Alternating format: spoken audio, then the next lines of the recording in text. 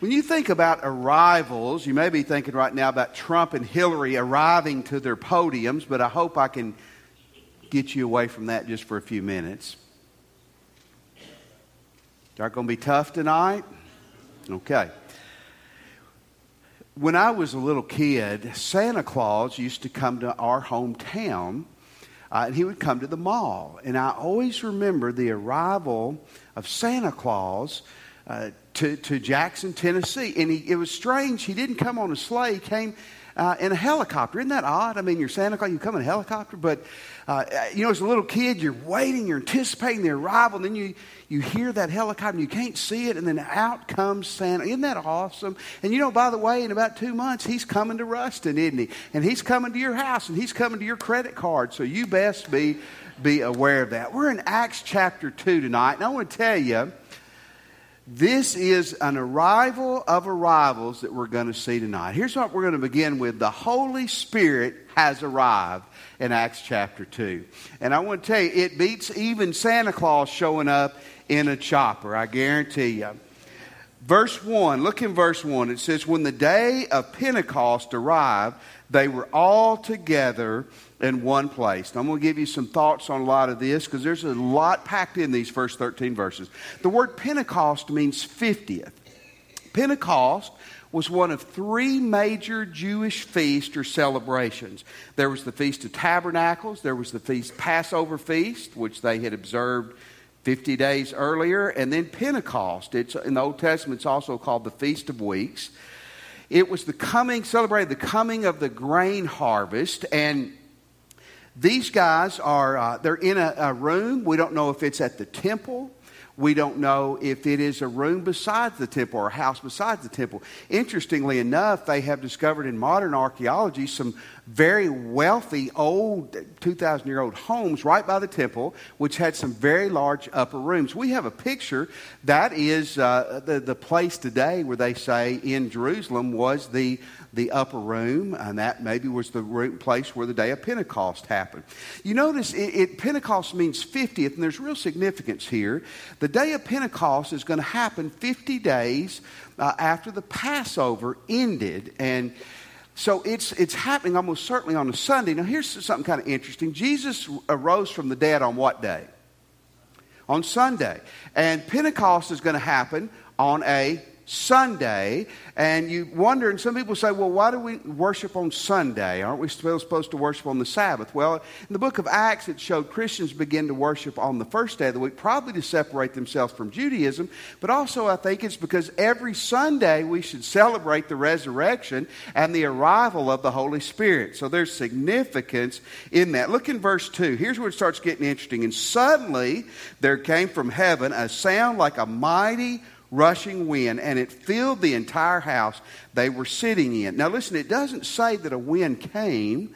That's interesting. It says that it was the sound like a mighty wind. The word mighty there means violent, and it probably better for us, it means powerful. One Bible commentator I was reading this week said it's like the coming of a tornado. Have any of you ever been close when a tornado was upon you? I thank God I never have been.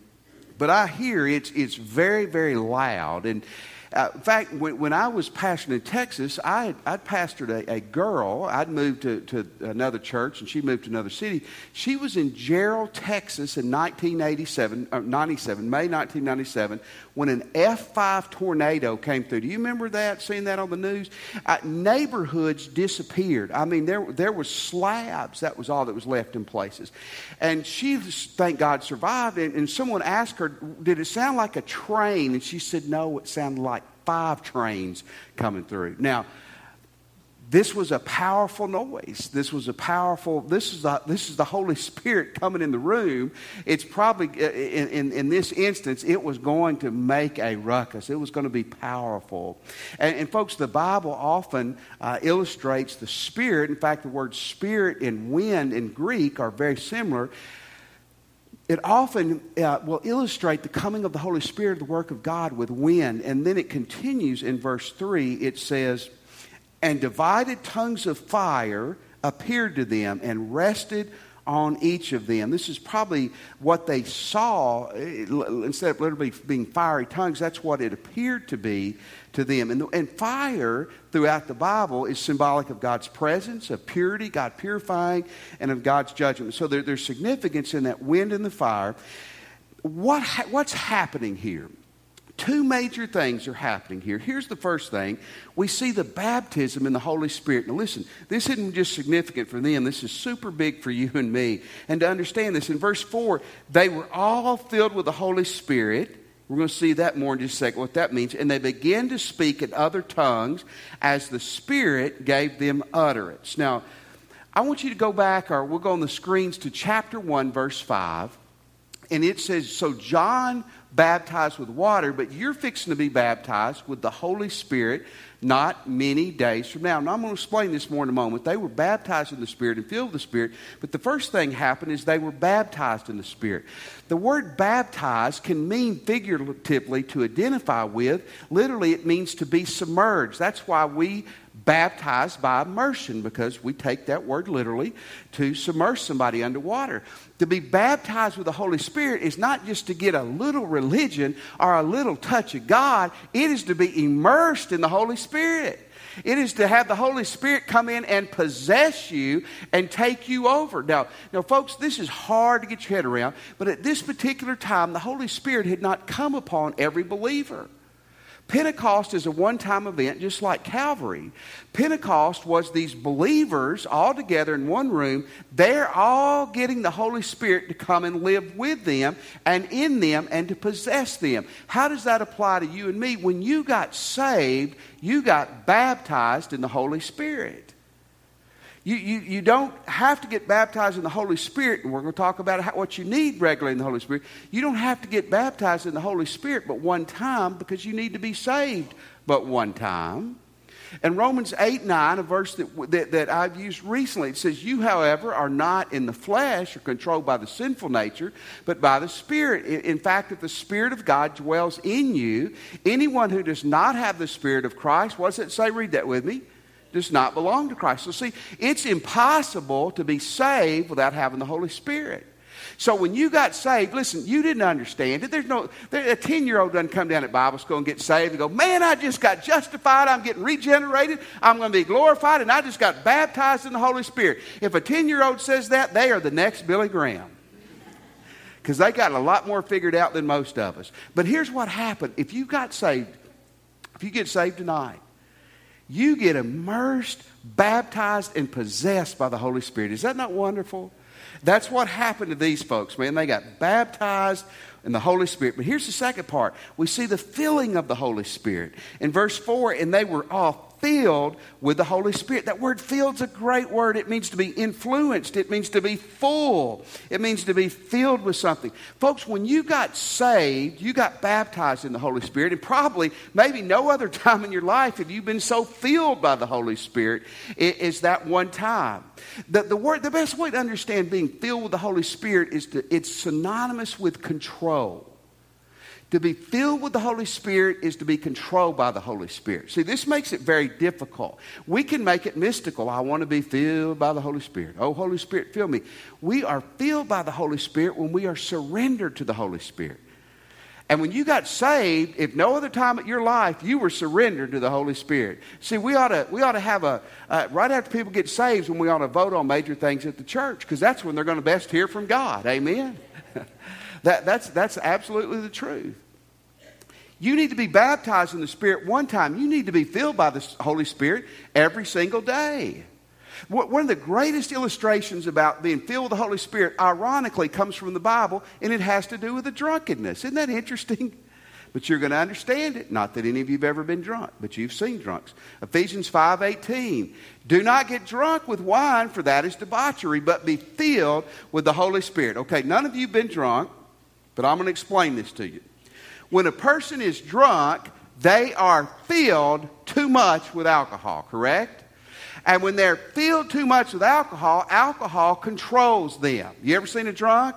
They act dumb. They say dumb things. Look, they're either angry or they're crying. Have you ever noticed that when someone's drunk? But they're controlled by what's filled them, the alcohol. And isn't it neat? God, the Holy Spirit, uses this illustration because we understand it.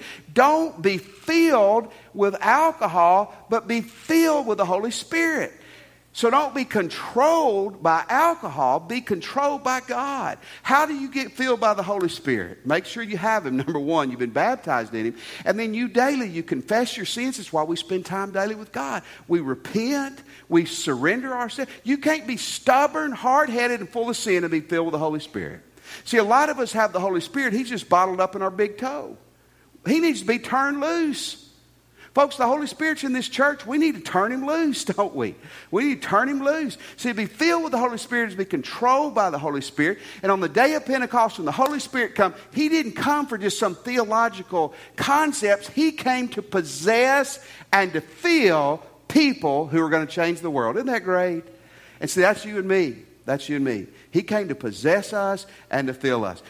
I just want to ask you, this isn't the invitation. Don't get excited. The sermon's not over. But will you let the Holy Spirit fill you?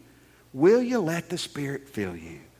They did. Man, they let Him baptize them and fill them.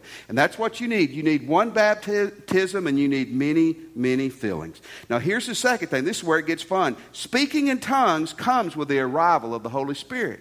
Obviously, these weren't Baptists, were they? Laugh with me. Come on. You know, Baptists get uptight about this. Here's my goal tonight. If you're a hard-shell Baptist, I may make you mad. But before you get mad, realize I'm 53, and I was Baptist before I was born. So I know the Baptists, and I was Baptist trained and Baptist weaned and all that. So, but I want to be biblical is what I want to be. You can't get away from this, can you? What happens here? I mean, you can. You can overread it, explain it away. But look in verse 4. And they were all filled with the Holy Spirit, and they began to speak in other tongues, and the Spirit gave them utterance. This is where we get uncomfortable because we don't understand this. Cindy, do you remember when we were in Israel, our tour guide was taking us up to the upper room, where they thought the day of Pentecost took place. There was the most unusual, loud noise coming out of that room. And our guide said, no, we're going to wait a minute and then we'll go in there. And he said another group's in there. Well, that went on for a while, and then they left. And what he explained to us, it was a Pentecostal group in there that they were speaking in tongues. And even then, it was a little confusing, you know, especially the people in our group who weren't Christians, who didn't have me as their pastor to explain all this to them. So you're not listening, that's why you're not laughing. Whatever, okay. What is speaking in tongues? Let's look at this. Number one, speaking in tongues can be speaking in a known language that you don't know. In fact, that's exactly what was happening here.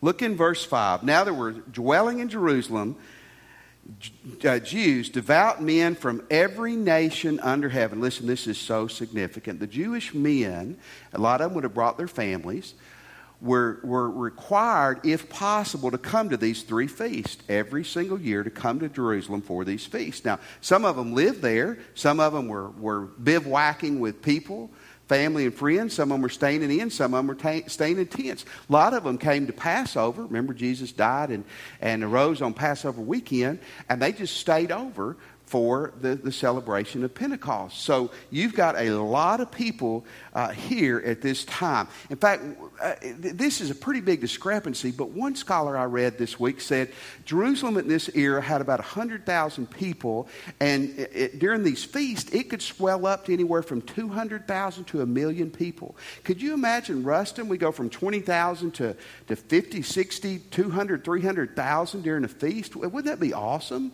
And we could get them to come to church and they would tithe, and it would just be wonderful, wouldn't it? Okay, look in verse 6 through 8. Here's where it really gets neat. And at this sound, the multitude came together. They heard all this noise. This is near the temple for sure. They're bewildered because each one of them was hearing them speak in his own language. Verse 7, and they were amazed and astonished, saying, are not all these who are speaking Galileans? Verse 8, how is it that we hear each of us in his own native language? In verse 6 and 8, when it uses the word language, it's using the word dialect. And we're going to see these are people from all over the world. There's 15 countries he's fixing to list. And they're hearing the message of God.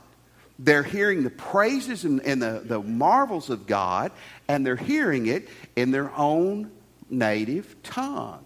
Now let's look on at verse 9 through 11. He gives a list of these people. Parthians and Medes, Elamites, residents of Mesopotamia, Judea, Cappadocia, Pontus, Asia, Phrygia, Pamphylia, Egypt, and parts of Libya belonging to Cyrene, and visitors from Rome, both Jews and proselytes. A proselyte is someone who converted to Judaism. If you're a man, that involves circumcision. For a woman and a man, it involves trying to sacrifice at the temple, committing to obey the law, and being baptized.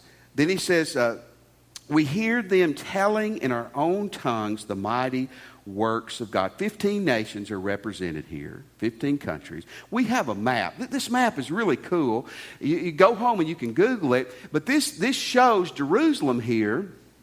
And this is the different areas that people from this part of the world, and a lot of people believe this was just a representative list, there were more, but here's Jerusalem, and people from all over these parts of the world, devout men, God-fearing Jewish men, had come, and then, listen, they're fixing to go home. Folks, the Great Commission is fixing to get a boost right off the bat, isn't it? Isn't God smart? Doesn't God know? The Holy Spirit just Shazam happens to come when there is triple, maybe quadruple the number of people in Jerusalem. There's people from all over the world that are serious about God who are fixing to go home and take the message back with them. Isn't that cool? Doesn't God know what he's talking about? But what was tongues here? Tongues here was not an utterance that could not be interpreted or understood. It was someone speaking in a language they didn't know. How many of you here know Russian? Is there any, now don't you lie or I'll bring you up here. Do any of you here, I'm not going to say Turkish, I see Mike and Mary. I said one time, how many of you know Mandarin Chinese? And of course, Dr. Lee and all them raised their hand and that ruined the illustration. If you walked outside tonight and you bumped into a Russian who didn't speak English and all of a sudden you started sharing the gospel in Russian, how many of you agree that would be a miracle? Oh, it would. It would. And by the way, this is never repeated in the rest of the Bible. But isn't that cool? Tongues can be speaking in a language you don't know. Could God do this still? Could God do this still? Absolutely, God could do this still. He happens to be God. Here's another thing about tongues. Tongues is a private prayer language. And now, here's your homework. Go home. Don't do it right now or you'll hurt my feelings. Study 1 Corinthians 12 and 1 Corinthians 14. You'll see more about this. But tongues is mentioned not only here, like a language that someone doesn't know they're able to communicate with, but it's also a private prayer language. Here's the third thing. Tongues can be an unknown spiritual language with a message from God. I know I'm tongue-tying you with my tongues there, but tongues can be an unknown, in other words, it's not a known dialect, spiritual language with a message from God. Here's what most of us have experienced, and here's where the confusion comes in. Is this real? Well, 1 Corinthians would tell us it is. 1 Corinthians 14:27. If any speak in a tongue, let there be 2 or at the most 3, and in each turn, and let someone interpret. Now, I left this out, but verse 28 basically says, don't do it unless there's someone there to interpret. Now, someone can say, well, this is talking about a known language they don't know. That wouldn't even make sense, would it? Why would be there a need for Annie to get up tonight and share a message in Spanish and Norman to translate when she can speak English? I mean, that wouldn't make sense. And this is where we get confused, and this is where people sometimes, I think, make mistakes. We say, well, that doesn't make sense. What are you talking about that God would give a spiritual language or some language that people don't understand to share a message? Let me tell you a true story that my sister shared with me.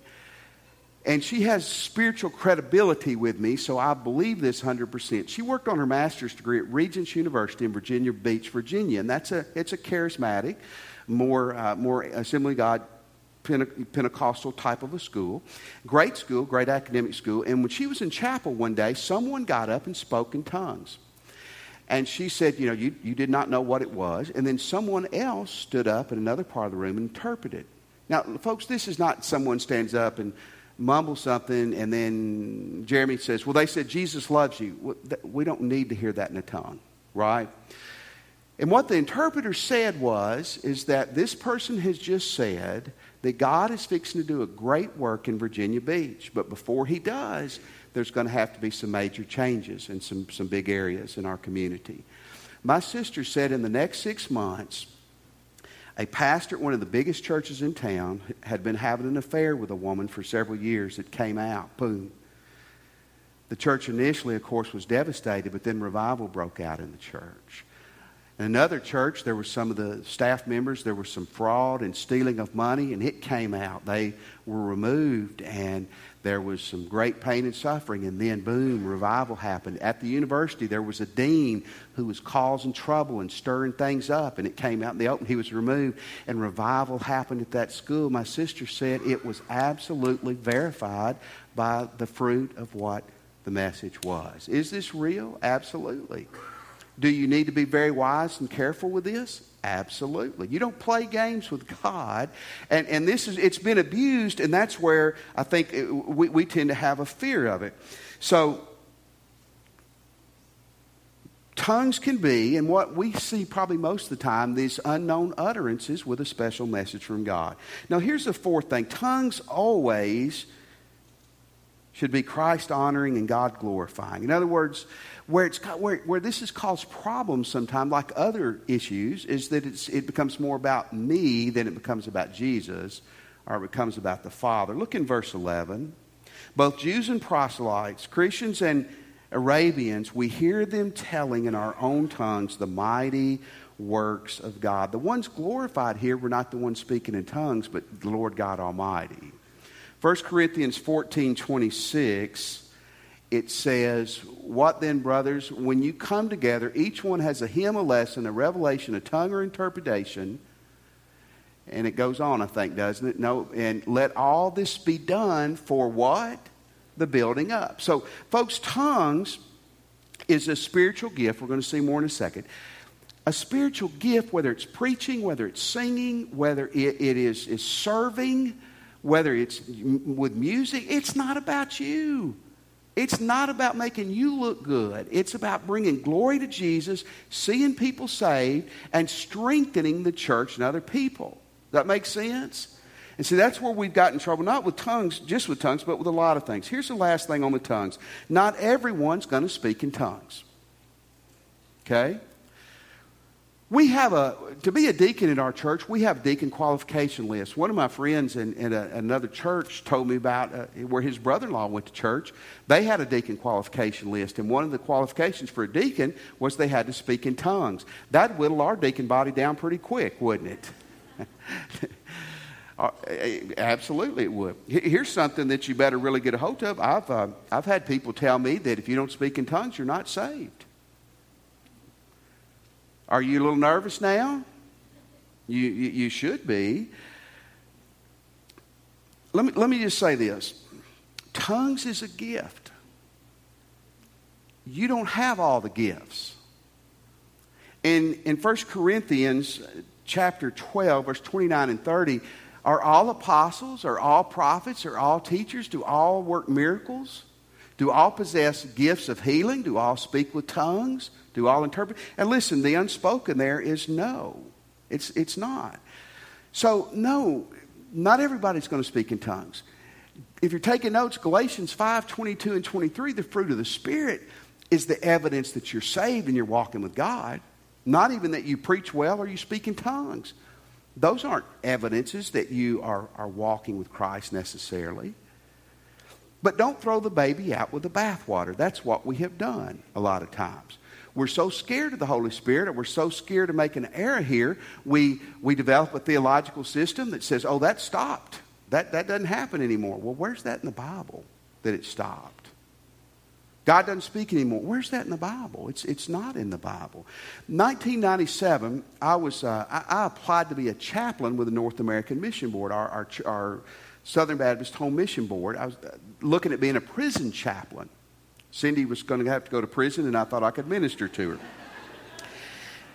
And with the guy who interviewed me, he was very nice, and then it didn't work out, and that wasn't what I was supposed to be doing anyway. But here's what he asked me at the end of the interview. He goes, and he was real tentative. He goes, have you ever spoken tongues? And I looked at him, and I said, I don't think so. I said, why? He goes, well, if you spoke in tongues, you can't be a Southern Baptist North American Mission Board missionary. Wow.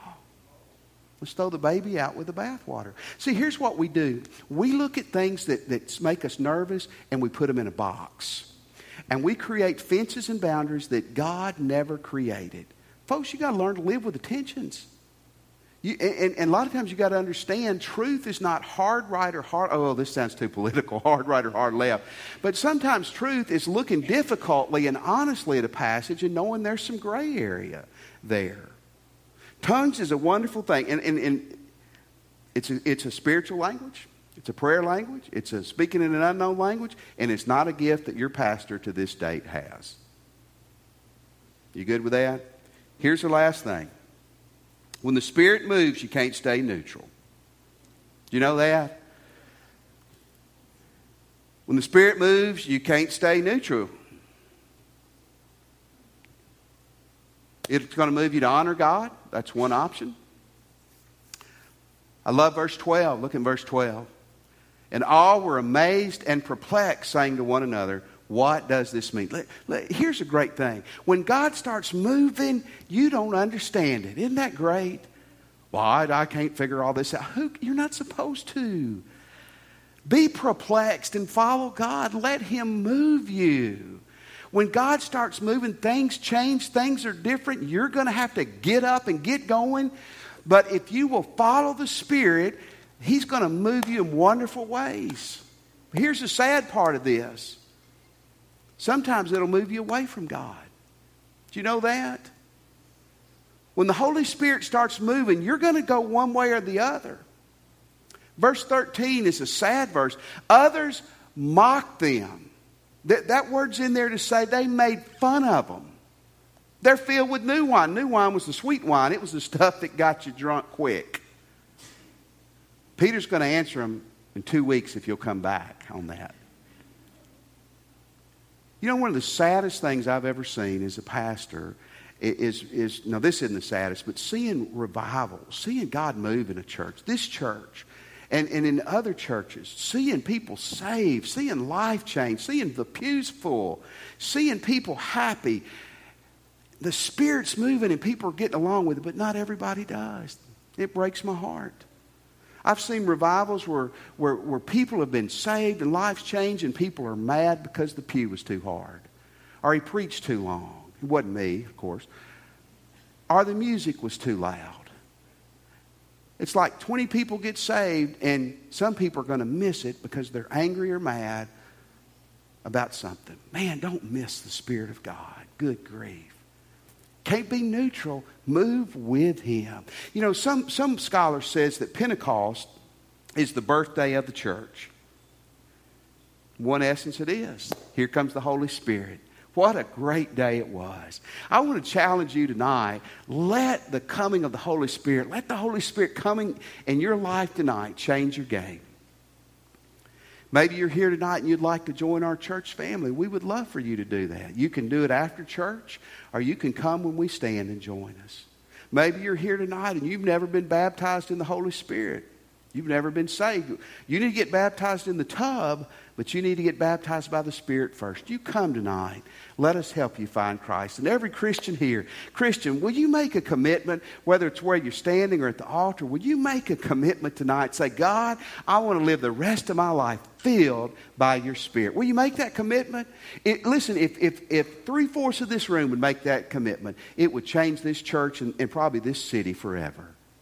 Let's let the Spirit fill us. Let's stand, and as we sing, you come.